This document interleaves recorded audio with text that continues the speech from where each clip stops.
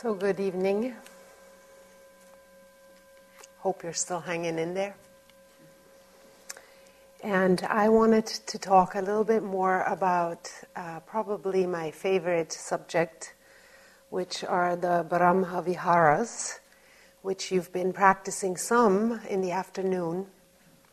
So Brahma Viharas means the abode of the gods, or the radiant abodes. It's a translation for a healthy state of the mind. How to hold in different circumstances, how to hold a healthy state of mind. And even the words, when we hear them, inspire a kind of joy just to hear them, because they're so universally true. And they are basically how to keep love, compassion, joy, and equanimity under all circumstances. So the mind is thought of as a crystal. I like that image, like when the crystal, you have different kind of sides to it. And when the light falls through, it takes on a different quality depending on, like a kaleidoscope when you look into it. And so it's the same with the mind, like it actually turns. So behind the mind is the heart. And the heart's task is to love. That's our true nature, that's who we really are, is this love. And it can shine through the mind like through a crystal. And so it is said that when friendliness, when love meets life, it turns into friendliness. And we can see that, like I remember when I used to be on the BART or somewhere, and I would automatically go towards judging, people. It's just automatic, right? You sit there, it's like, what is she wearing? I really can't believe that. No taste, or whatever the hell my mind was coming up with. And I realized that I really could be spending my time in better fashion. And the best part was when you would meet some of these people that first you thought you had all these judgments about, and then you meet them and you realize, wow, they're actually quite nice. And who cares whether you like their sweater or not? And it just, you realize how much energy goes into these useless states of mind. So the Brahma Vihara is a deliberate way of training the mind to hold a healthy state, which is friendliness. That when you meet people, instead of fantasizing about who they should be, like that you simply have a friendly attitude toward them. You don't have to like them. Somebody said that yesterday, maybe Matthew, but you can have that friendly attitude. And I love that. And I love that it's a practice. I love that it's been around for 2,500 years. It is said that's how long it's been happening. And when Jack and Wes first came from Thailand, they were young men. And you're still young, of course, but they were younger then. And they were very intent on the kind of concentration practices. And it is said that there are two wings to freedom. One is that concentration, mindfulness, like you pay attention, like in every moment. But the other wing is compassion. Or you could think of the other wing being the Brahma Viharas, not just compassion, but all of them. To me, they're all of them. And they're needed. But we don't realize that at first. We think, yeah, that lovey-dovey stuff. It's like, let's leave that for the new agey people or something. But there's actually a real science behind it. And to practice it truly changes your life. I got interviewed for a German magazine a few years back, and they wanted to know what pose changed my life. And I had to say, well, it wasn't a pose, I'm sorry to say. It wasn't some magical pose. It was metta. It's just to learn how to do this, despite everything, despite all the, you may have noticed how like the inner little voices come up when you are trying to do metta for yourself and immediately saying like, who do you think you are? Like, you don't like deserve to be happy or whatever. It's like, so when Jack and Wes came back and Joseph Goldstein and Sharon, they were encountering that sometimes those practices, the mindfulness practice, would kind of bring out that, we're going to sit until we're enlightened and just forget about the knee. If the knee goes, who cares? So we're just going to sit here and take on this challenge. And then they realized that it actually brought the worst out in people, like that kind of not good enoughness that's underlying so much of our society. And so they realized like they really needed to bring in this other wing. And so that's when I think they started to do this metta like as part of a retreat, because in order to meet that kind of unworthiness that so many people are fighting with. And I'm so glad they did, because it did change my life. So, when love meets life, it turns into friendliness or metta. When love, the crystal, turns and love encounters suffering, friendliness is not enough. It's like when you sometimes meet somebody who's really angry and you try to like pacify them by speaking really softly, and they get angrier. It's not enough. Like, your intention is good, but they're going to get enraged. You almost have to meet them. You have to, I hear you're really mad. With a kind of and they're like, yes, I'm really mad. And then you can kind of bring them down. So it's like, it's not enough to be friendly in the face of suffering. It just doesn't quite meet it. It doesn't quite pick the person up where they are, or yourself for that matter. So then the crystal turns, and there is one response to suffering, which is to tap into compassion. And I'm going to come back to that in a minute. Then the third is when love meets friendliness, then it turns into joy. When love meets happiness, of course. When it meets happiness, it turns into joy. And that's a nice, also innate response that we have. Like when somebody that you love tells you that something good happened to them, and you're like, wow, I'm so happy for you. It turns into your own joy. And the last one is when love meets with difficulty, the crystal turns toward equanimity. It's like seeing with things with a little bit of space. So I'll briefly touch upon all four of these abodes because they are so universal to me, and I love universal teachings. So, coming back to metta and this unworthiness that so many of us feel, like this not good enoughness that I see in yoga a lot, people pushing their innocent little creature body because they think whatever pose they're in is not good enough. Unfortunately, in our society that's fed, right? Like, who is at the front of the magazines? It's bendy, usually young, white women, flexible, and so then that's lodged in our head, like this is what yoga looks like, and that makes me really mad and sad because yoga is truly for everybody. It's not about having the right kind of body or the right kind of pose. There's always a way, because otherwise it just reinforces that not enoughness, and that we're going to be really tough on ourselves.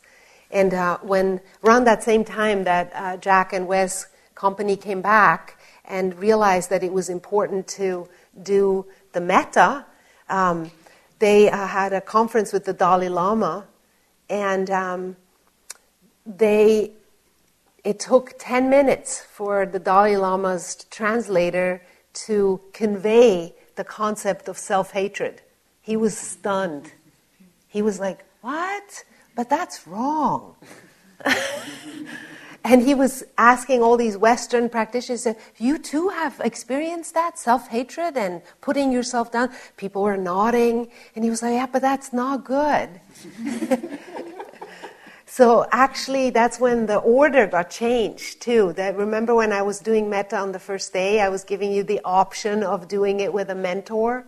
Like traditionally, it was done for the person, for yourself first. But because there was so much self-hatred that would come up, they would have to change it. They would have to say, okay, we need to like almost get you in the back door. So like, okay, we're gonna open our heart with somebody that's really easy, and then we're gonna sneak ourselves in the back door. Because of that, and in the Asian, and that's a lot of the translations, not just in the Buddhist, but also in the yoga, there's a mistranslation when you see those stern yogis. They're not really stern. And in their culture, it actually doesn't translate to that kind of self-flagellation that we end up doing to ourselves with these practices. And that's why it's so important that for us, they get slightly translated. They have to become softer. Because in other countries, they have other problems.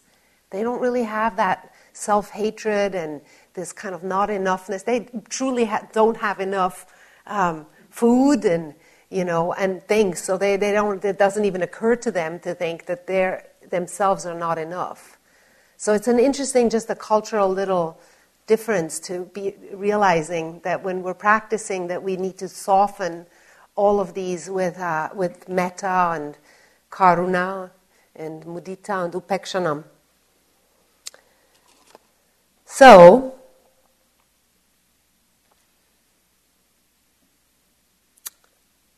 my own journey with metta was really interesting because when I first was introduced to it, I was like, yeah, that's nice.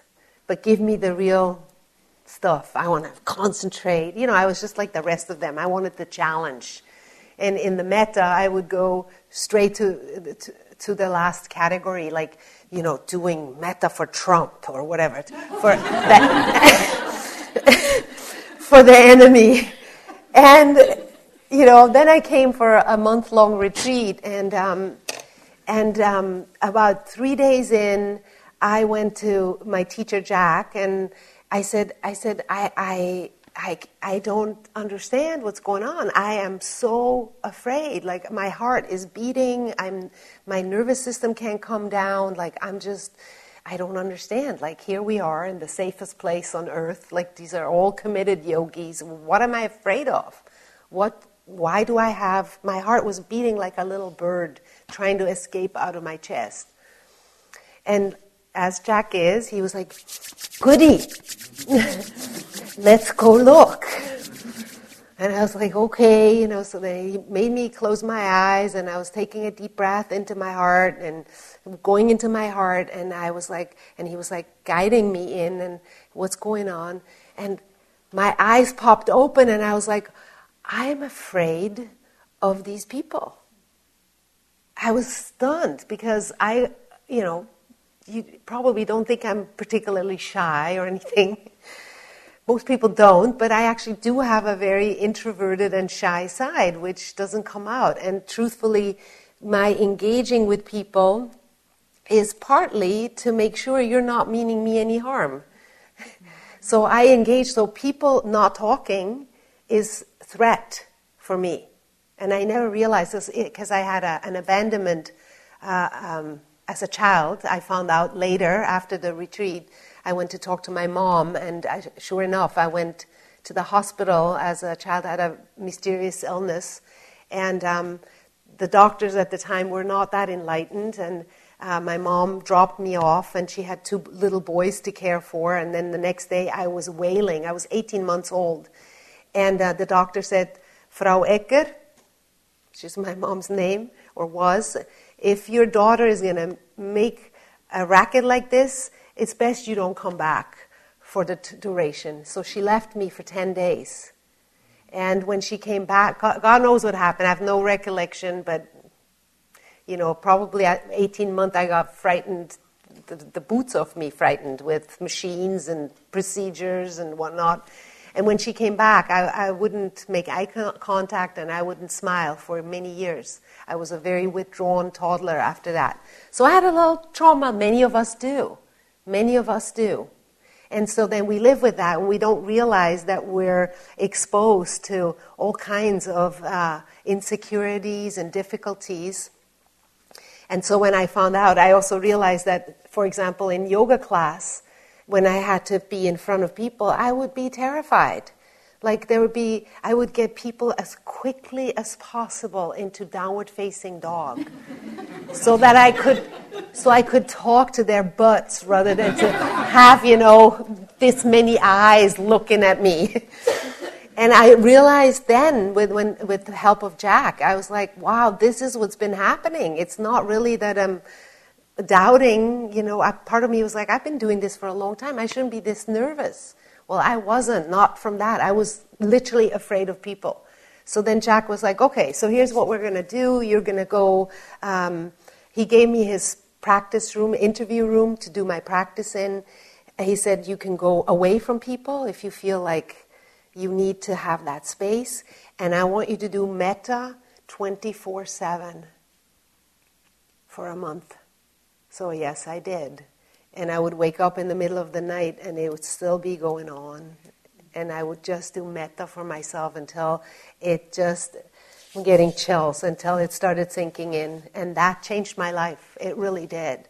It's like that feeling of not enoughness slowly started going away. And the feeling of being so afraid of people. I still get a little nervous sometimes, when now I'm doing these with Daniela in Cologne, these big conferences with, hundreds of people. And sometimes I still get nervous, but then I usually just mention it. And I know I have the metta practice to carry me through. So yeah, that's my little plug for the metta. And here's a little story. You can close your eyes if you like for just a moment. It was Thursday, Thanksgiving. Our family had spent the days before the holiday in San Francisco with my husband's parents. But in order for us to be back at work in Los Angeles, we found ourselves driving the 400 miles to Southern California on Thanksgiving Day. It was normally an 8-hour drive, but with kids, it can be a 14 hours endurance test. When we could stand it no longer, we stopped for lunch in King City, a little metropolis made up of 6 gas stations and a diner. And it was into the one diner that the 4 of us trooped, road-weary and saddle-sore. As I sat Eric, our 1-year-old, in a high chair, I looked around the room. The restaurant was nearly empty. We were the only family, and ours were the only children. Everyone else was busy eating, talking quietly, aware perhaps that we were all somehow out of place on this special day. My reverie was interrupted when I heard Eric squeal with glee. "Hey there!" 2 words he thought were one. "Hey there!" He pounded his fat baby hands, whack, whack, on the metal high chair tray, his face alight with excitement, eyes wide, gums bared in a toothless baby grin. He wiggled and chirped, and then I saw the source of his merriment, and my eyes couldn't take it in all at once. A tattered rag of a coat, dirty, greasy, and worn, baggy pants and a spindly body, toes that poked out of old shoes, and a face like none other, gums as bare as Eric's, hair uncombed and unwashed, whiskers too short to be called a beard. I was too far away to smell him, but I knew he smelled. His hands were waving in the air, flapping about on loose wrists. "Hi there, baby. Hi, big boy. I see you, Buster." My husband and I exchanged a look that was a cross between, "What do we do?" and, "Oh, poor devil." Eric continued to laugh and answer, "Hi there." Every call was echoed. I noticed waitresses' eyebrows shoot to their foreheads, and several people sitting near us hummed out loud. This old geezer was creating a nuisance with my beautiful baby. I shoved a cracker at Eric, but he pulverized it on the tray. I thought, why me, under my breath? The meal came, and the nuisance continued. Now the old bum was shouting from across the room, "Do you know patty cakes? Attaboy, you know peekaboo. Look, here's peekaboo." Nobody thought it was cute. The guy was probably drunk and a definite disturbance. I was embarrassed. My husband was humiliated. Even our 6-year-old said, "Why is that old man talking so loud?" We ate in silence, except Eric, who was running through his repertoire for the admiring applause of a Skid Row bum. Finally, I had enough. I turned the high chair. Eric screamed and clamored around to face his old buddy. Now I was really mad. Dennis went to pay the check and told me to get Eric and meet him in the parking lot. I dragged Eric out of the high chair and looked toward the exit. The old man sat poised, waiting, directly between me and the door. "Lord, just let me out of here before he speaks to me or Eric," as I headed to the door. It soon became apparent that both the Lord and Eric had other plans. As I drew closer to the man, I turned my back, walking to sidestep him, and as I did so, Eric, all the while his eyes riveted on his new best friend, leaned far over my arm, reaching with both arms in the baby's pick-me-up position. In a split second of balancing my baby and turning to counter his weight, I came eye to eye with the old man. Eric was lunging for him, arms spread wide. The old bum's eyes asked, implored, Would you let me hold your baby?" There was no need for me to answer, since Eric propelled himself from my arms into the man's. Suddenly, a very old man and a very young baby were involved in a love relationship. Eric laid his tiny head upon the man's ragged shoulder, and the man's eyes closed, and I saw tears hover beneath his lashes. His aged hands, full of grime and pain and hard labor, so gently cradled my baby's bottom and stroked his back. The old man rocked and cradled Eric in his arms for a moment, and then his eyes opened and set squarely on mine. He said in a firm, commanding voice, "Now you take proper care of this baby." And somehow I managed, "I will," from a throat that contained a stone. He pried Eric from his chest, unwillingly, longingly, as though he was in pain. I held my arms open to receive my baby, and again the gentleman addressed me. "God bless you, ma'am. You've just given me my Thanksgiving gift." I said nothing more than a muttering thanks, and with Eric back in my arms, I ran for the car. Dennis wondered why I was crying and holding Eric so tightly, and why I was saying, "My God, don't let me forget. Please, don't let me forget."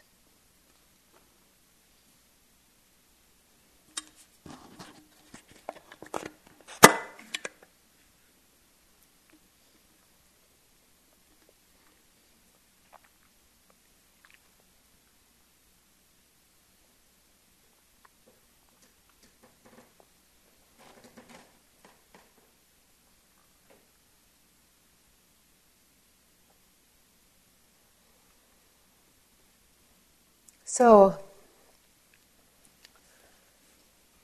quite some time ago when I started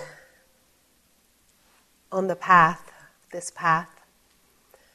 I met some Buddhists, and I truly thought, that was like 30 years ago, my first Buddhist I met, and I thought these were very dour species who like to focus on suffering and misery. And took me a while to understand the power of actually confronting, like Matthew was so beautifully sharing yesterday, about confronting your own suffering and what happens when you do. And that actually without that, there is no moving forward on the path. Like Jack's teacher, he would always say that you haven't even start to meditate unless you've shed some real tears, the ocean of tears.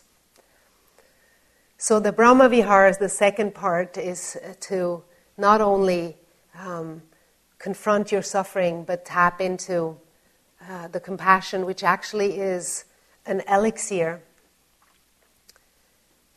The funny part is that we want to resist. We don't want to usually feel our suffering. We'd rather push it away. It's just, it's aversion. We want to push it away.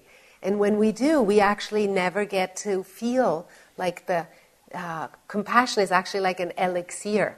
It's like a little magic out of Lord of the Rings. You can drink it. When you drink the compassion, it's soothing whatever pain that you're feeling. And when we spend time pushing it away, we never get to that cooling relief. So that's a nice thing to remember. It's the same with when we're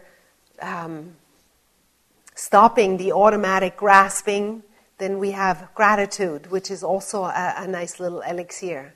It's like when we're just being content with what is here right now, there's this sweet gratitude that all of a sudden comes. Thanksgiving, right? So there's a few problems with suffering that I wanted to mention from my perspective, which is one of the problems with a feeling, besides trying to avoid it at all costs, is that we tend to compare.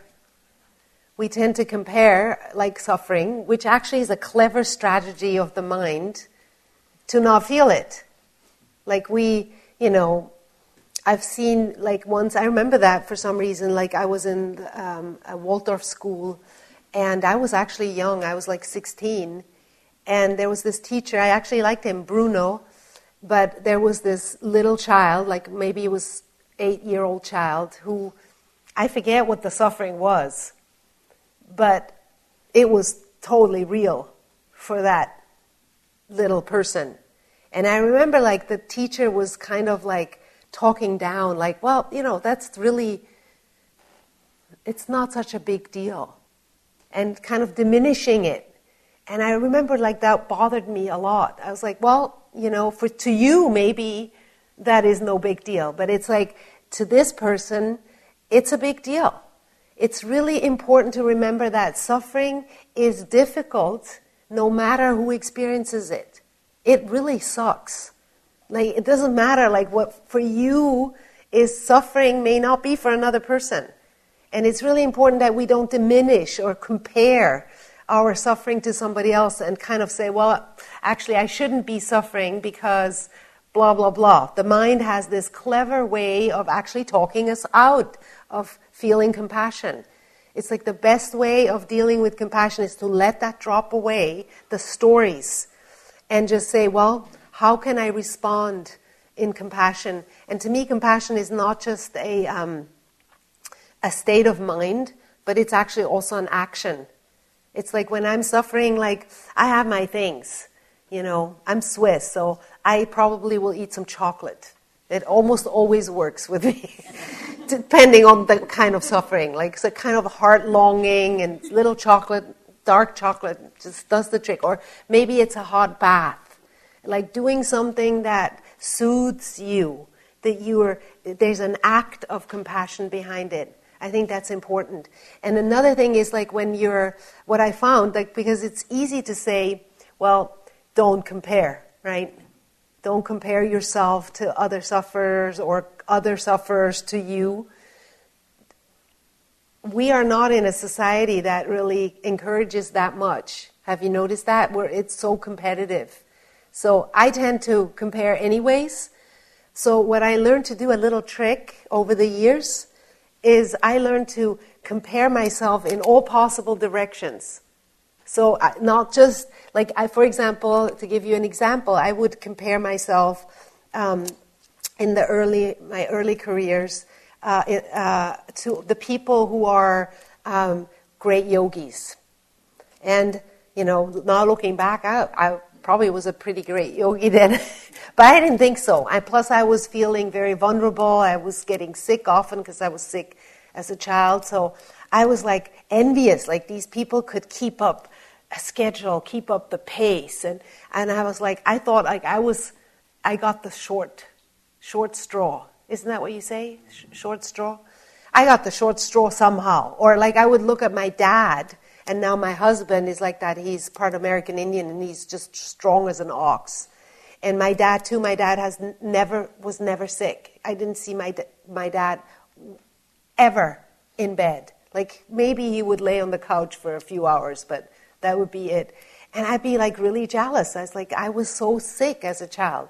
And so when I compare myself with the people who are sturdy or strong, I would feed my own story that somehow I got the short stick. And still I wasn't getting the compassion that I actually needed. So then I had to because I couldn't stop comparing myself to these people who had the better deal, I started comparing myself in the other direction. I said, oh wow, look at this person in the wheelchair. Well, this person is a lot less. So when you find yourself comparing a lot, then go ahead and compare. Until in the end, it's like the great equalizer. When you compare in every direction, you actually end up back at the same place, which means you have to face your own suffering. Which is the whole point. When you're facing your own suffering, all of a sudden you tap into that flow of compassion. And they have studies, that compassion is innate. That Jack would say this story like that a hardened criminal is just as likely jumping into the pool to save the toddler as anybody else. They forget that they're hardened criminals. Like the toddler is fell in and they jump in. They forget oh wait a minute, I'm just supposed to be, So it's completely hardwired into us. That's the good news. So it's our own stupidity that blocks this innate juice from flooding us. So when you're doing your mindfulness, it's great when you start seeing all these shenanigans that the mind has to avoid actually getting into your own medicine. It's there is nature is so amazing to me. There is studies that when people have certain illness, sometimes there is a corresponding plant in the garden that appears. It's completely not native. Nobody knows where it came from. And when they study it, it actually is the medicine for the illness in the house. It's like the plant was cold. So the medicine actually is there. But we are often so busy with our little shenanigans that we don't actually get to the medicine. So the Brahma Viharas to me are actually getting into the medicine and then holding those healthy states of mind.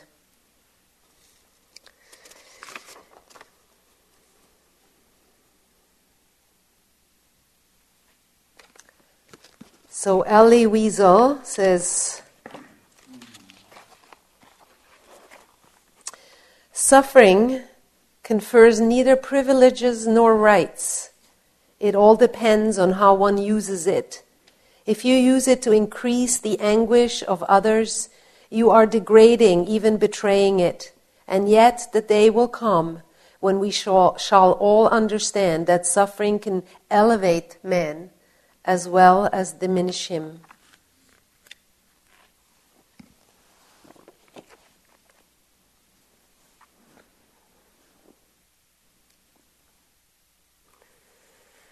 Oh, I brought too many stories. I think we're going to move on to joy.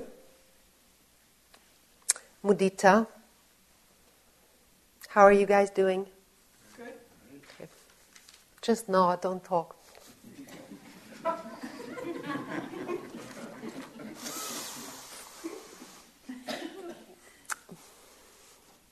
So the joy is, I've been looking forward to get to that part too, because it's, paradoxically, like the more I allowed my own suffering to be felt and experienced, the more I actually have developed a capacity for joy. It's kind of a paradox, but it's true. It seems like that's one is the other side of the same coin. So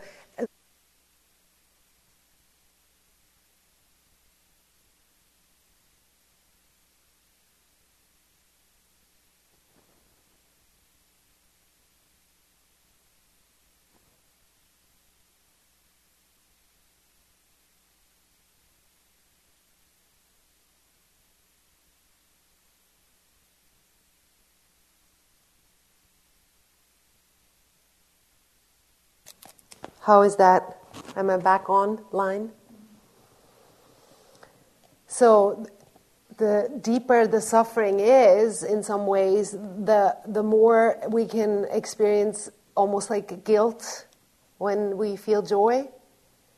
And it's that I love that the Brahma Viharas stress or emphasize the importance of actually bathing in the joy when it happens. And as a matter of fact, it's a good sign that when you're practicing, on your practice, when you have attacks of joy for no particular reason, meaning like it's not because you are anticipating something in the future, or because you bought a pair of boots, or you got a PhD. No, it just overcomes you. Like all of a sudden you're standing and you're just like, I'm alive. And you feel the breath and there's this joy bubbling up. It's wonderful. And I want you to like grab it as you can when it comes. Like stop walking, stop eating, stop doing anything, and just like stop and breathe it in. Try to like take it into every cell. Feed yourself with this joy. And there's a story of the Dalai Lama that illustrates exactly the importance of mudita. He was giving this really serious teaching about the Kala Chakra. It's like one of the most sacred and weighty teaching that he gives. And so he was moving into the stadium, and there were 10,000 people, and there was the whole Tibetan retinue with the, collars and the trump, like the, what are they called? The long, they're like alphorns. They look like alphorns, the Swiss alphorns, I forget what they're called but anyway, the long instrument that they blow, the horns they blow through. And Dalai Lama came in, and there was a stage prepared for him, and everybody was standing, and it was all like very serious and reverent. And so the Dalai Lama sat down on his throne, and it was made out of air. So it bounced. And he had this like expression on his face like, what was that? And then he did it again. And then he was like, slowly, like this huge grin started to spread on his face. And before you knew it, he just started bouncing up and down like a little trampoline, having a great time. Like he did that for 5 minutes. And there's some who believe that was actually his teaching. That his teaching was like, take the joy when it comes. That is what it's meant to do. And another of my favorite story is by Maurice Sendak, who is the author of Where the Wild Things Are. And he tells the story of a boy who wrote to him. He sent me a charming card with a drawing. I loved it. I answer all my children's letters, sometimes hastily, but this one I lingered over. I sent him a postcard and I drew a picture of a wild thing on it. I wrote, Dear Jim, I loved your card. Then I got a letter back from his mother and she said, Jim loved your card so much, he ate it.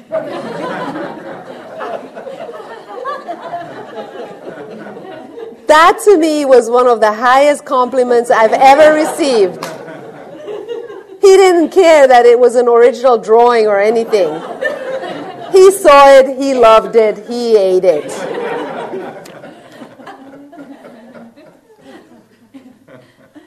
So that kind of joy is what we're looking for on the spiritual path. It doesn't have to be complicated. And then there is another side to joy that I'll maybe get in some other time, which is actually the whole mudita is sympathetic joy, which means that we learn to truly have joy for other people too. And of course that's easy when it's somebody you love. Like somebody you love comes and tells you their success. You're like, wow, I'm so happy for you. But what happens when somebody that you're working with and, maybe is much younger and has less experience and all of a sudden they're promoted ahead of you, right? How happy are we then? All of a sudden it's like, oops, you're like, they don't deserve this. They went. So what aren't you calling, Americans call this the green little monster or something? Jealousy and envy come up, right? And then all of a sudden we can't have access to the same joy. And it can be quite a big, I had that a little bit. I thought I knew who deserved to be doing what. And then all of a sudden, when I really looked at it, not only did it come out from some part of insecurity in myself, which the metta helped, but it also was absurd to realize that, it's like the sun. All of a sudden, the sun decides, well, you didn't do so good today. I'm not going to shine on you today. Or the rain, things like, well, that plant didn't produce anything good, so I'm not going to rain on you today. It's like that. Like when we do this, when we discriminate, what do we know? Why somebody else is successful or is even more successful than we are? What do we know that they really are doing? So the remedy for this is when we tap in to finding something that we like, even if it's not our cup of tea, what they're doing, and it's a very powerful practice. And there is a phrase that goes along with it. Are we getting to mudita this week? Maybe not, right? Just maybe some other time. So there's a phrase that goes with it that you literally wish this person to be successful until you actually feel it. And then when you feel that, it's like, and the funny part is that when we judge other people of what they should be getting or how successful they should be, we are actually diminishing our own success, which is really funny. We block, because of course we're our own worst critique too. So when we do that habitually with others, we block our own way to being successful as well. So there's another side to this sympathetic joy that is also very worth mentioning as a practice. To me, I have been practicing this for a while. And here is the story that goes with mudita. It's called Boyle's Law. This is a question that was given at a University of Toronto chemistry exam. It was a bonus question at the end of the test, and it was about Boyle's Law, which is an experimental gas law which describes how the pressure of a gas tends to decrease as the volume of a gas increases. The bonus questions ask, do you believe hell is exothermic, gives off heat, or endothermic, absorbs heat? Students mostly didn't know what to do with this question, but one student wrote this. To solve this question, we need to know how the mass of hell is changing. So we need to know the rate in which souls are moving into hell. I think we can safely assume that once a soul gets there, it will not leave. Therefore, no souls are leaving. And as for how many souls are entering hell, most religions state that if you are not a member of their religion in good standing, you will go to hell. Since there's more than one of these religions, and since people do not belong to more than one religion, we can deduce that all souls will go to hell. With birth rates as they are, we can expect the number of souls in hell to increase exponentially. Now, Boyle's law states that in order for the temperature and pressure of hell to stay the same, the volume of hell has to extend proportionally as souls are added. This gives two possibilities.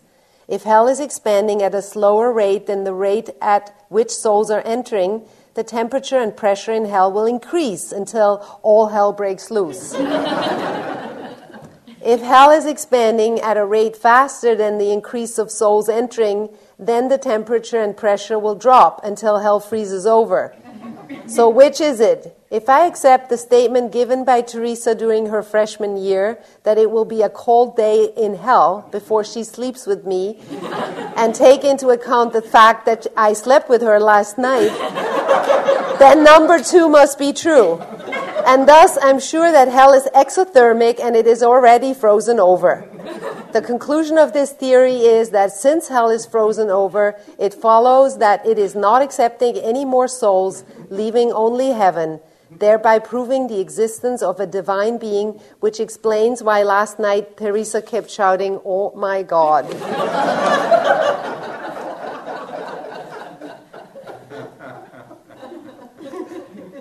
Which brings us to the last one, Upekkha.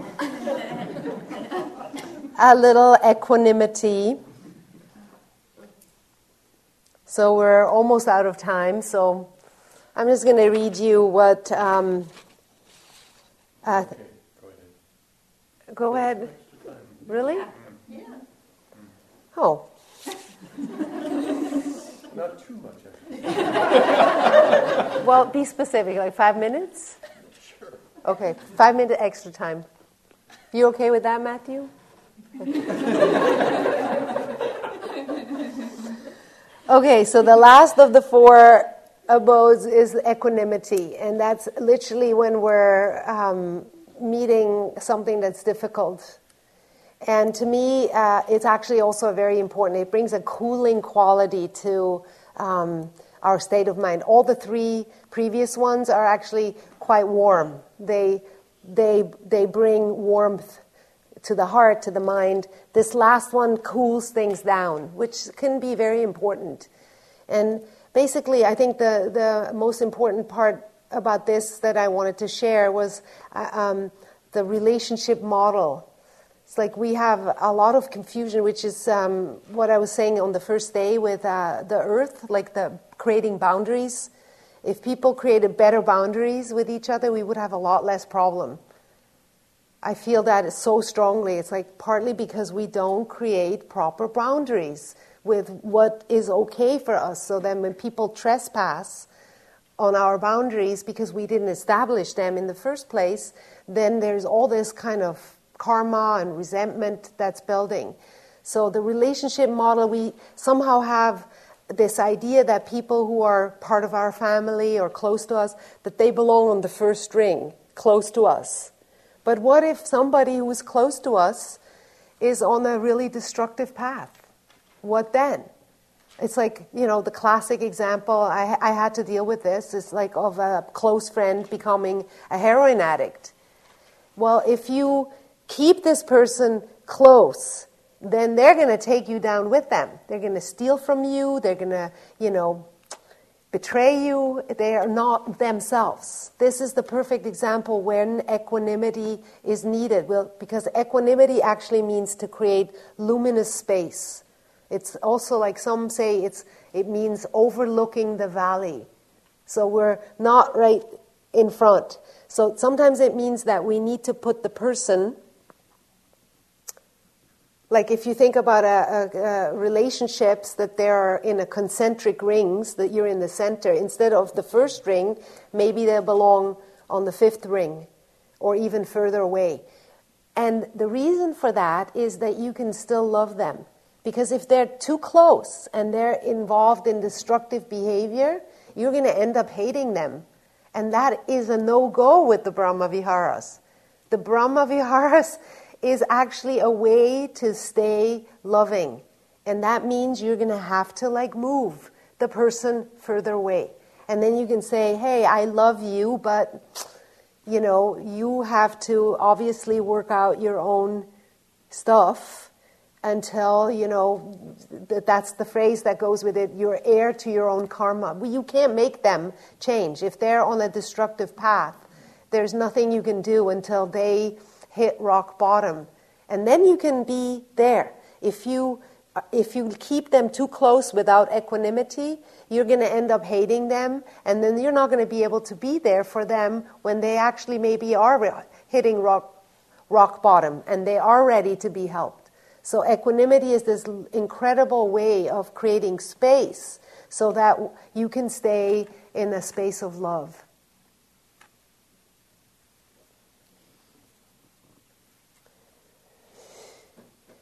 And Ramdas says, doing spiritual practice can be as much of a trap as any other melodrama. It's useful to have some perspective about the path in order to keep yourself from getting too caught up in the state in which you are working. These pointers may help. Each stage that you can label must pass away. Even the labeling will ultimately pass. A person who thinks, I am enlightened, probably isn't. The initial euphoria that comes through the first awakening into a little consciousness will pass away, leaving a sense of loss or feeling of falling out of grace, even despair. The Dark Night of the Soul by St. John of the Cross deals with that state. Practice is a bit like a roller coaster. Each new height is usually followed by a new low. Understanding this makes it a bit easier to ride with both phases. As you further purify yourself, your impurities will seem grosser and larger. Understand that it is not that you are getting more caught in the illusion. It's just that you are seeing it more clearly. The lions guarding the gates of the temple get fiercer as you proceed toward each inner temple. But of course, the light is brighter also. At first, you may think of your spiritual practice as a limited part of your life. In time, you will come to realize that everything you do is a part of your practice. One of the traps along the way is the trap of purity. You will be doing everything just as you are supposed to and get caught in how good you are. It's called the golden chain in India. It's not a chain of iron, but it's still a chain. You will finally have to give up even your ideas of purity if you expect to really come to freedom. Early in the journey, you wonder how long the journey will take and whether you will make it in this lifetime. Later, you see that where you are going is here, and you arrive now, and so you stop asking that question. At first, you try. Later, you do your practice because actually, what else is there to do? What else is there to do? Please close your eyes and sit upright for a moment.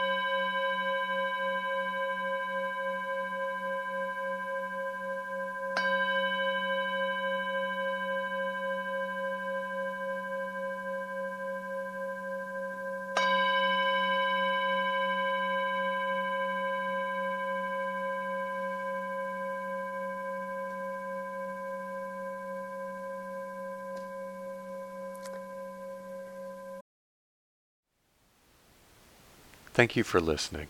To learn how you can support the teachers and Dharma Seed, please visit dharmaseed.org/donate.